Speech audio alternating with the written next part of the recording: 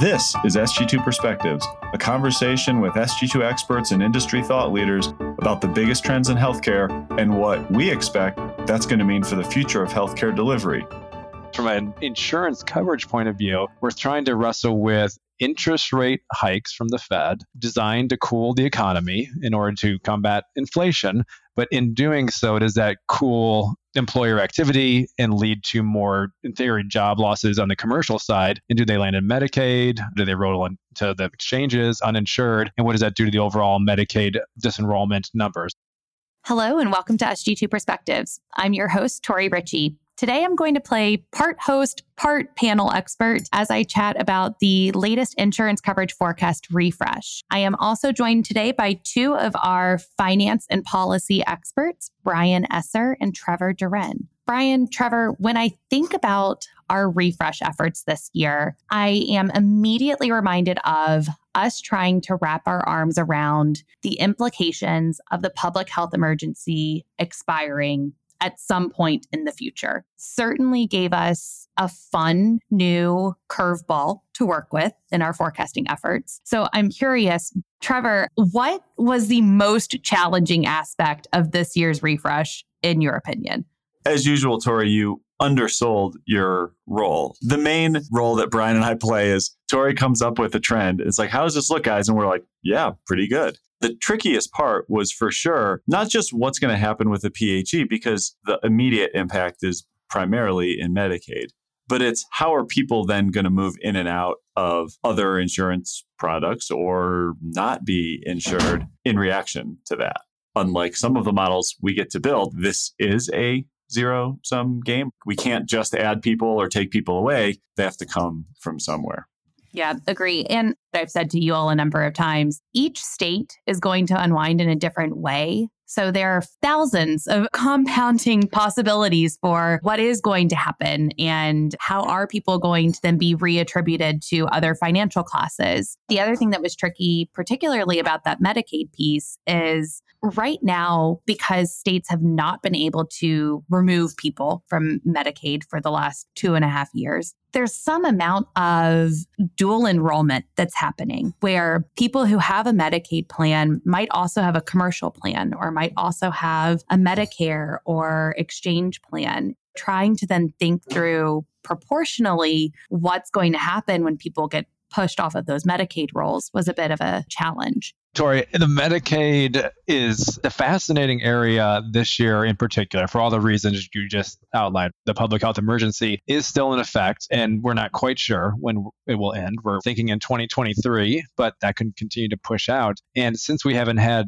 disenrollment, we do have this inflated overall enrolled Medicaid population that has, in theory, some level of dual eligibility or has other commercial or exchange insurance or something else at the same time. We're starting to see that because tangentially, we've heard from providers, they haven't seen utilization of the Medicaid pace alongside with that enrollment. That is a fact. The overlap is the challenge, and where they will land once disenrollment activities begin at the state level is still a confusing mess that we're trying to work our way through. The other thing I would add on top of that is that we do have this interesting dynamic, just economic wide, of inflation. We hear inflation, we see it in our pocketbooks. From an insurance coverage point of view, we're trying to wrestle with interest rate hikes from the Fed designed to cool the economy in order to combat inflation.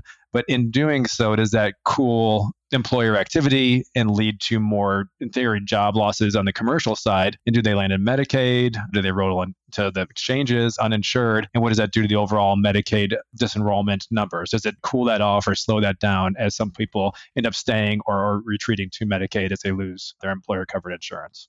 That's a valid point. And even when we started to refresh the forecast this year, we really weren't seeing layoffs at that point. And just in recent weeks, we've started to see increasing activity from a layoff perspective. That certainly will be something that we keep a pulse on and track throughout the year to better understand really what the potential is in terms of commercial loss. The only other thing about Medicaid was the timing, which we talked about a lot, because when the PHE goes away, that doesn't mean people are automatically going to be disenrolled. States have invested differently in resources to help people get into other products, to show people who can use subsidies to buy something through the exchanges. So there's going to be huge variation at the state level. And I think where we landed is most of that is going to happen in 24 though. And then there's going to be continued declines in 25. And then we're going to kind of not be back to baseline, but then we'll probably see a little bit of net Medicaid growth. We'll pick up where we left off and we'll sort of return to it. Medicaid has always grown in the past. We're going to get back to Medicaid resuming growth in the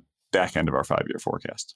You're absolutely right, though. We pretty much use the determination that if you're ineligible, you're ineligible. There's very little the state can do, despite what they may wish they could, but they're going to have to kick people off who don't meet eligibility requirements. Most of that is likely to happen then in that 12 to 14 month unwinding period, which then falls nicely over the 2024 and 2025 calendar years. To your point, Tori, there's just are you eligible or not decisions. And if you are not eligible for Medicaid, then you will likely transfer to another form of insurance or uninsured. There's another population we're trying to size, and it's really this idea of a churn population who may be eligible on a continued basis, but for whatever reason, they've relocated, there's a language barrier, they're just harder to reach out to and keep them enrolled continuously. So how much of those folks fall off at irregular timestamps for months or a year and then come back on? And how do you get ahead of that churn? And from a provider point of view, can you get ahead of that and help encourage and educate those that may be eligible for Medicaid on an ongoing basis or another form of insurance and help them transition throughout this somewhat rocky 12 to 14 month time frame as things are shifting on an insurance basis? Absolutely. And that too, the churn aspect is something that will be interesting to see play out. We've looked at the estimates from the Congressional Budget Office. We've looked at some Kaiser Family Foundation reports, and the estimate in total for how many people could lose Medicaid coverage is like 15 million. But a good chunk of that 15 million do fall into that churn category. It's not that they're ineligible. It's not that they shouldn't be on Medicaid. It's that they might slip through the cracks. So it'll be interesting to see what processes and systems states put in place to help mediate what that impact could be. Yeah. And as we've talked to our colleagues in DC and elsewhere, disenrolling or removing insurance options and coverage from the populations, regardless of state and political affiliation, isn't really a winning strategy. And we're starting to see more. And then the question becomes for non-expansion states, obviously South Dakota just voted to expand, which is interesting. Are other states that haven't expanded going to be over the next 3 to 5 years looking at this much more closely, especially given when we had a pandemic, people needed healthcare, the health systems and safety net were strained? Is there a need for just more robust coverage and I guess more appetite to pushing that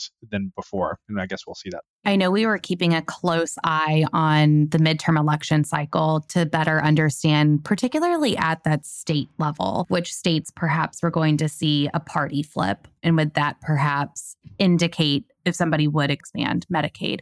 If you look at just political dynamics, we still have an administration that's in favor of the exchanges. So we would expect ongoing, at least support, marketing, communication about those benefits, as well as the subsidies that got extended through 2025 that sort of raised the income levels and the subsidies inherent within. I don't know if the exchanges will ever grow to be a robust program, but as far as them being stable at their current volumes and enrollment, we see that going throughout really the next 5 years. It should be tailing off a bit, but overall stable and higher than it was in 2019. Agree. Exchange enrollment was at 14.5 million in 2022. By all accounts, it's supposed to be a record year in 2023. So we certainly baked some growth into that baseline number and then expect to see a boom, frankly, while the American Rescue Plan is intact and the PHE unwinds and we have folks who are rolling off of Medicaid and with those navigators are pushing them to the marketplace plans. A strong foot forward for the marketplace plans, although I don't think we ever see them creeping up much above 5% of the total population. Another area that I know we keep very close tabs on is what's happening in the Medicare arena, particularly what that breakout is between Medicare Advantage versus traditional. Trevor, you lead much of that research. Do you want to speak to what we were thinking about this year?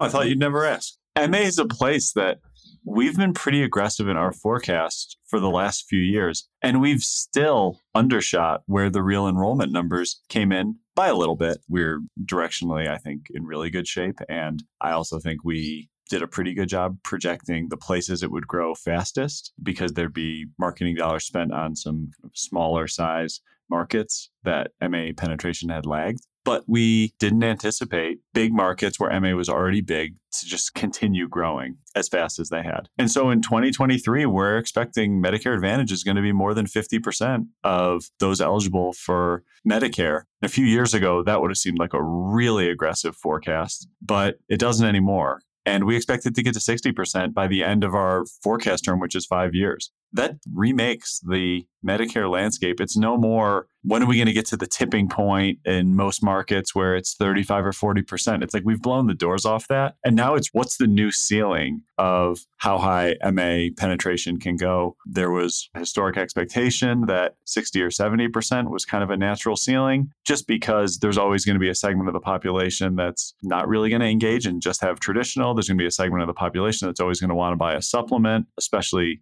MA never works great for snowbird populations, but we're seeing those boundaries get pushed. Miami-Dade County passed 70% last year. And at the end of our 5-year forecast, many of the biggest markets in the country are going to be right up against pushing that ceiling.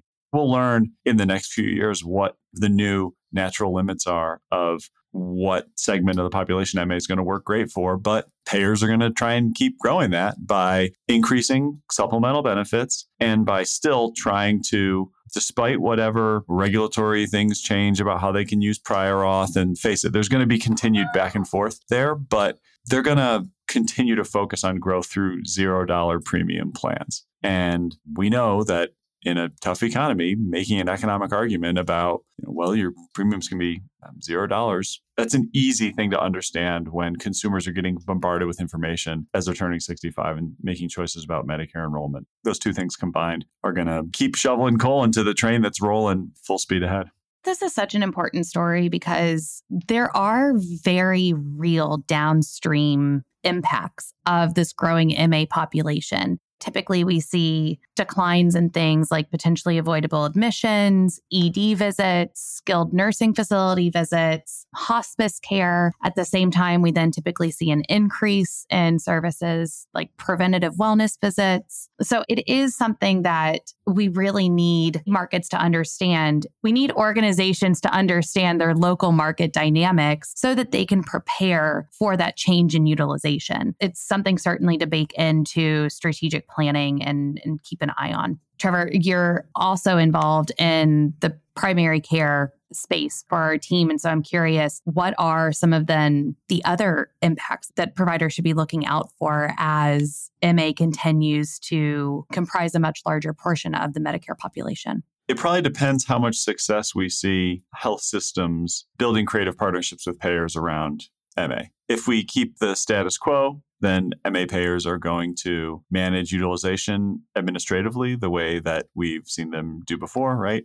Prior auth, they'll make access a little easier and cheaper for alternatives to try to drive down ED visits. They will continue to prioritize keeping patients in inpatient a little bit longer at the expense of discharge to places like skilled nursing, where they have less control over cost and quality, or less options around cost and quality in many markets. And so that's like the status quo path. My optimistic, hopeful path is most health systems are talking about MA as an important place where they need to have strategic alignment with the other things that they're doing. And some are getting there. There's a big divide between those that have been experimenting and so can now kind of take those relationships to the next level and those that are just starting. But there's appetite on the payer side. And so I think we'll see more and more shared savings arrangements and systems using it as an opportunity to have incentives to flow to primary care providers, use it as an alignment tool. My hope, again, optimistic, Trevor, that it won't just be a bunch of more administrative stuff on the primary care provider side, like coding and documentation and focus on documentation for STARS metrics purposes, but provide an opportunity for better alignment with the health system as they're working on things like trying to drive down unnecessary inpatient utilization and focusing more on getting more precise about growth targets. That's optimistic view. That's status quo view. We'll probably land somewhere in the middle. The other area of the insurance coverage forecast I want to hit on is the commercial bucket. Some general trends that we made sure to accomplish here is that we will see an uptick in commercial enrollment as the PHE unwinds. Going back to that story of our hypothesis is that there is a portion of Medicaid enrollees today who also have a commercial plan. So moving those individuals into a commercial bucket, as well as increased employer pressure to ensure that employees are provided health benefits to a certain extent. So some organic growth from that perspective. But then at the same time, we're also dealing with the general aging of the population. And so we have to move folks down to that Medicare bucket. An interesting push and pull on the commercial side. Even with that increased employer pressure to provide health benefits for their employees, it's going to be interesting to see what that translates to in terms of plan options. So we expect high deductible health plans will continue to grow. It'll comprise a higher proportion of commercial enrollees moving forward. At the same time,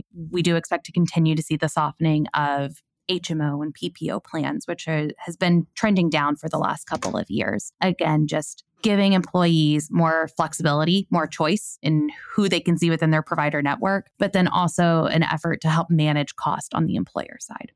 What we heard in a different episode where we talked about direct employer options is that insurers are saying to employers now to expect 7 to 10% growth in 2023 in MLR or spend in healthcare, depending on whose perspective you look at it from, knowing that total enrollment is relatively flat. So that doesn't really impact our coverage forecast here, but I think it's noteworthy that those are the discussions being had by kind of the two other legs of the stool here when we think about stakeholders in commercial. I was just on a call with a group of health system C-suite leaders talking about really more workforce dynamics. But one thing they brought up is that the younger demographics, 25 and under, opting or asking if there's a way to eliminate their benefits in exchange for higher pay rates. Now, I'm not saying that's happening very broadly, but is there a cohort of the young? And if you marry that with the ability to shop more effectively with price transparency data that is saying, I would rather take the dollars that are tied to my commercial plan in my salary, I'll forego my benefit and I'll shop more aggressively and just pay cash. I don't know if that's a big trend or not, but it's something that I was surprised even came up. And it's just something I want to keep an eye on. That's really interesting, particularly because right now with the American Rescue Plan and Act, your deductible for a marketplace plan is capped at X% of your take-home pay based on what your salary is or what your earnings are for a given year. So could absolutely see there being a population of savvy shoppers who do the math and figure out that they'll be bringing home then X number of more dollars per year if they just get a payout from their employer to then shop a low-cost, low deductible plan on the marketplace. So it'll be interesting to follow that trend, especially if the subsidy rules change after the American Rescue Plan ends. If we go back to then the FPL-based subsidy arrangement. I think when we think about the potential size there, I mean, it can include people who work in healthcare forecasting and policy, that really know those details well enough to take advantage of that. Brian, why should our members care? Why is this an important tool? We hear from the members' perspective, Medicare and Medicaid are growing. We're seeing our commercial populations shrink. But as you start to think about that and look at the nuances into the out years and saying, okay, I'm not going to be negotiating with CMS. I can't negotiate with Medicaid. But we do see this penetration, as Trevor highlighted, growing Medicare Advantage and competition amongst payers for those enrollees. And how do you as a provider partner with these plans and think about how do you broker value-based programs within those Medicare Advantage populations? How do you help them understand their narrow network opportunities? And how do you really keep your system of care sticky to that growing population? And then secondarily, looking at that commercial, and then thinking within the commercial population, high deductible health plans, other pushes and pulls that are really ultimately putting more of the cost on the consumer. And the employer is trying to make educated discussions or decisions about how they give the benefits to the employee in the optimal way that keeps their employees healthy, engaged, and ultimately staying with them as the employer. So using this to forecast pivots locally in the market and the insurance dynamic there, and communicate that to the stakeholders all the way from the consumer to the employer to the payer in a meaningful way that they understand why it matters and what you're doing to accommodate pressure they may be under, either from just having insurance and accessing care to spending and paying for that care from the buyer point of view. And Tori, as you see with Impact of Change, our biggest demand forecast, in some ways, the year-over-year differences are less important than looking at the trend over the time horizon of the forecast. And we always debate this stuff so much, the year-over-year trends, but it's the big piece that's going to impact the difference in a local strategy, a big investment, making a market-specific decision, because this forecast gets down to the zip level. So the ability to use this as one more tool as you're making decisions that it might be made next year, but you're going to be trying to get ROI on that in all the out years where all of a sudden your mix and demand model is going to look totally different. Very valid points. I love the way that you phrase that, Trevor. It's not so much the year-over-year impact. It really is what are those storylines that are being carried through. You might miss sometimes on the magnitude or the timing of it, but the more important piece of it really is that through line, making sure that you're preparing individuals to be able to tackle the changing landscape and make sure that they're considering all of the different multifactorial things that are causing that landscape to change.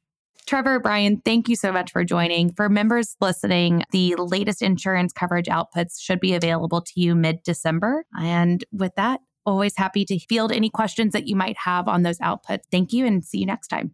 Thanks so much for listening to SG2 Perspectives. As always, I really value your feedback, input, comments, or ideas for episodes, and you can reach us at sg2perspectives@sg2.com. Additionally, I recommend that you check out some of the other Vizient podcasts, which cover a range of clinical and operational areas. Those can all be found at vizientinc.com/podcasts.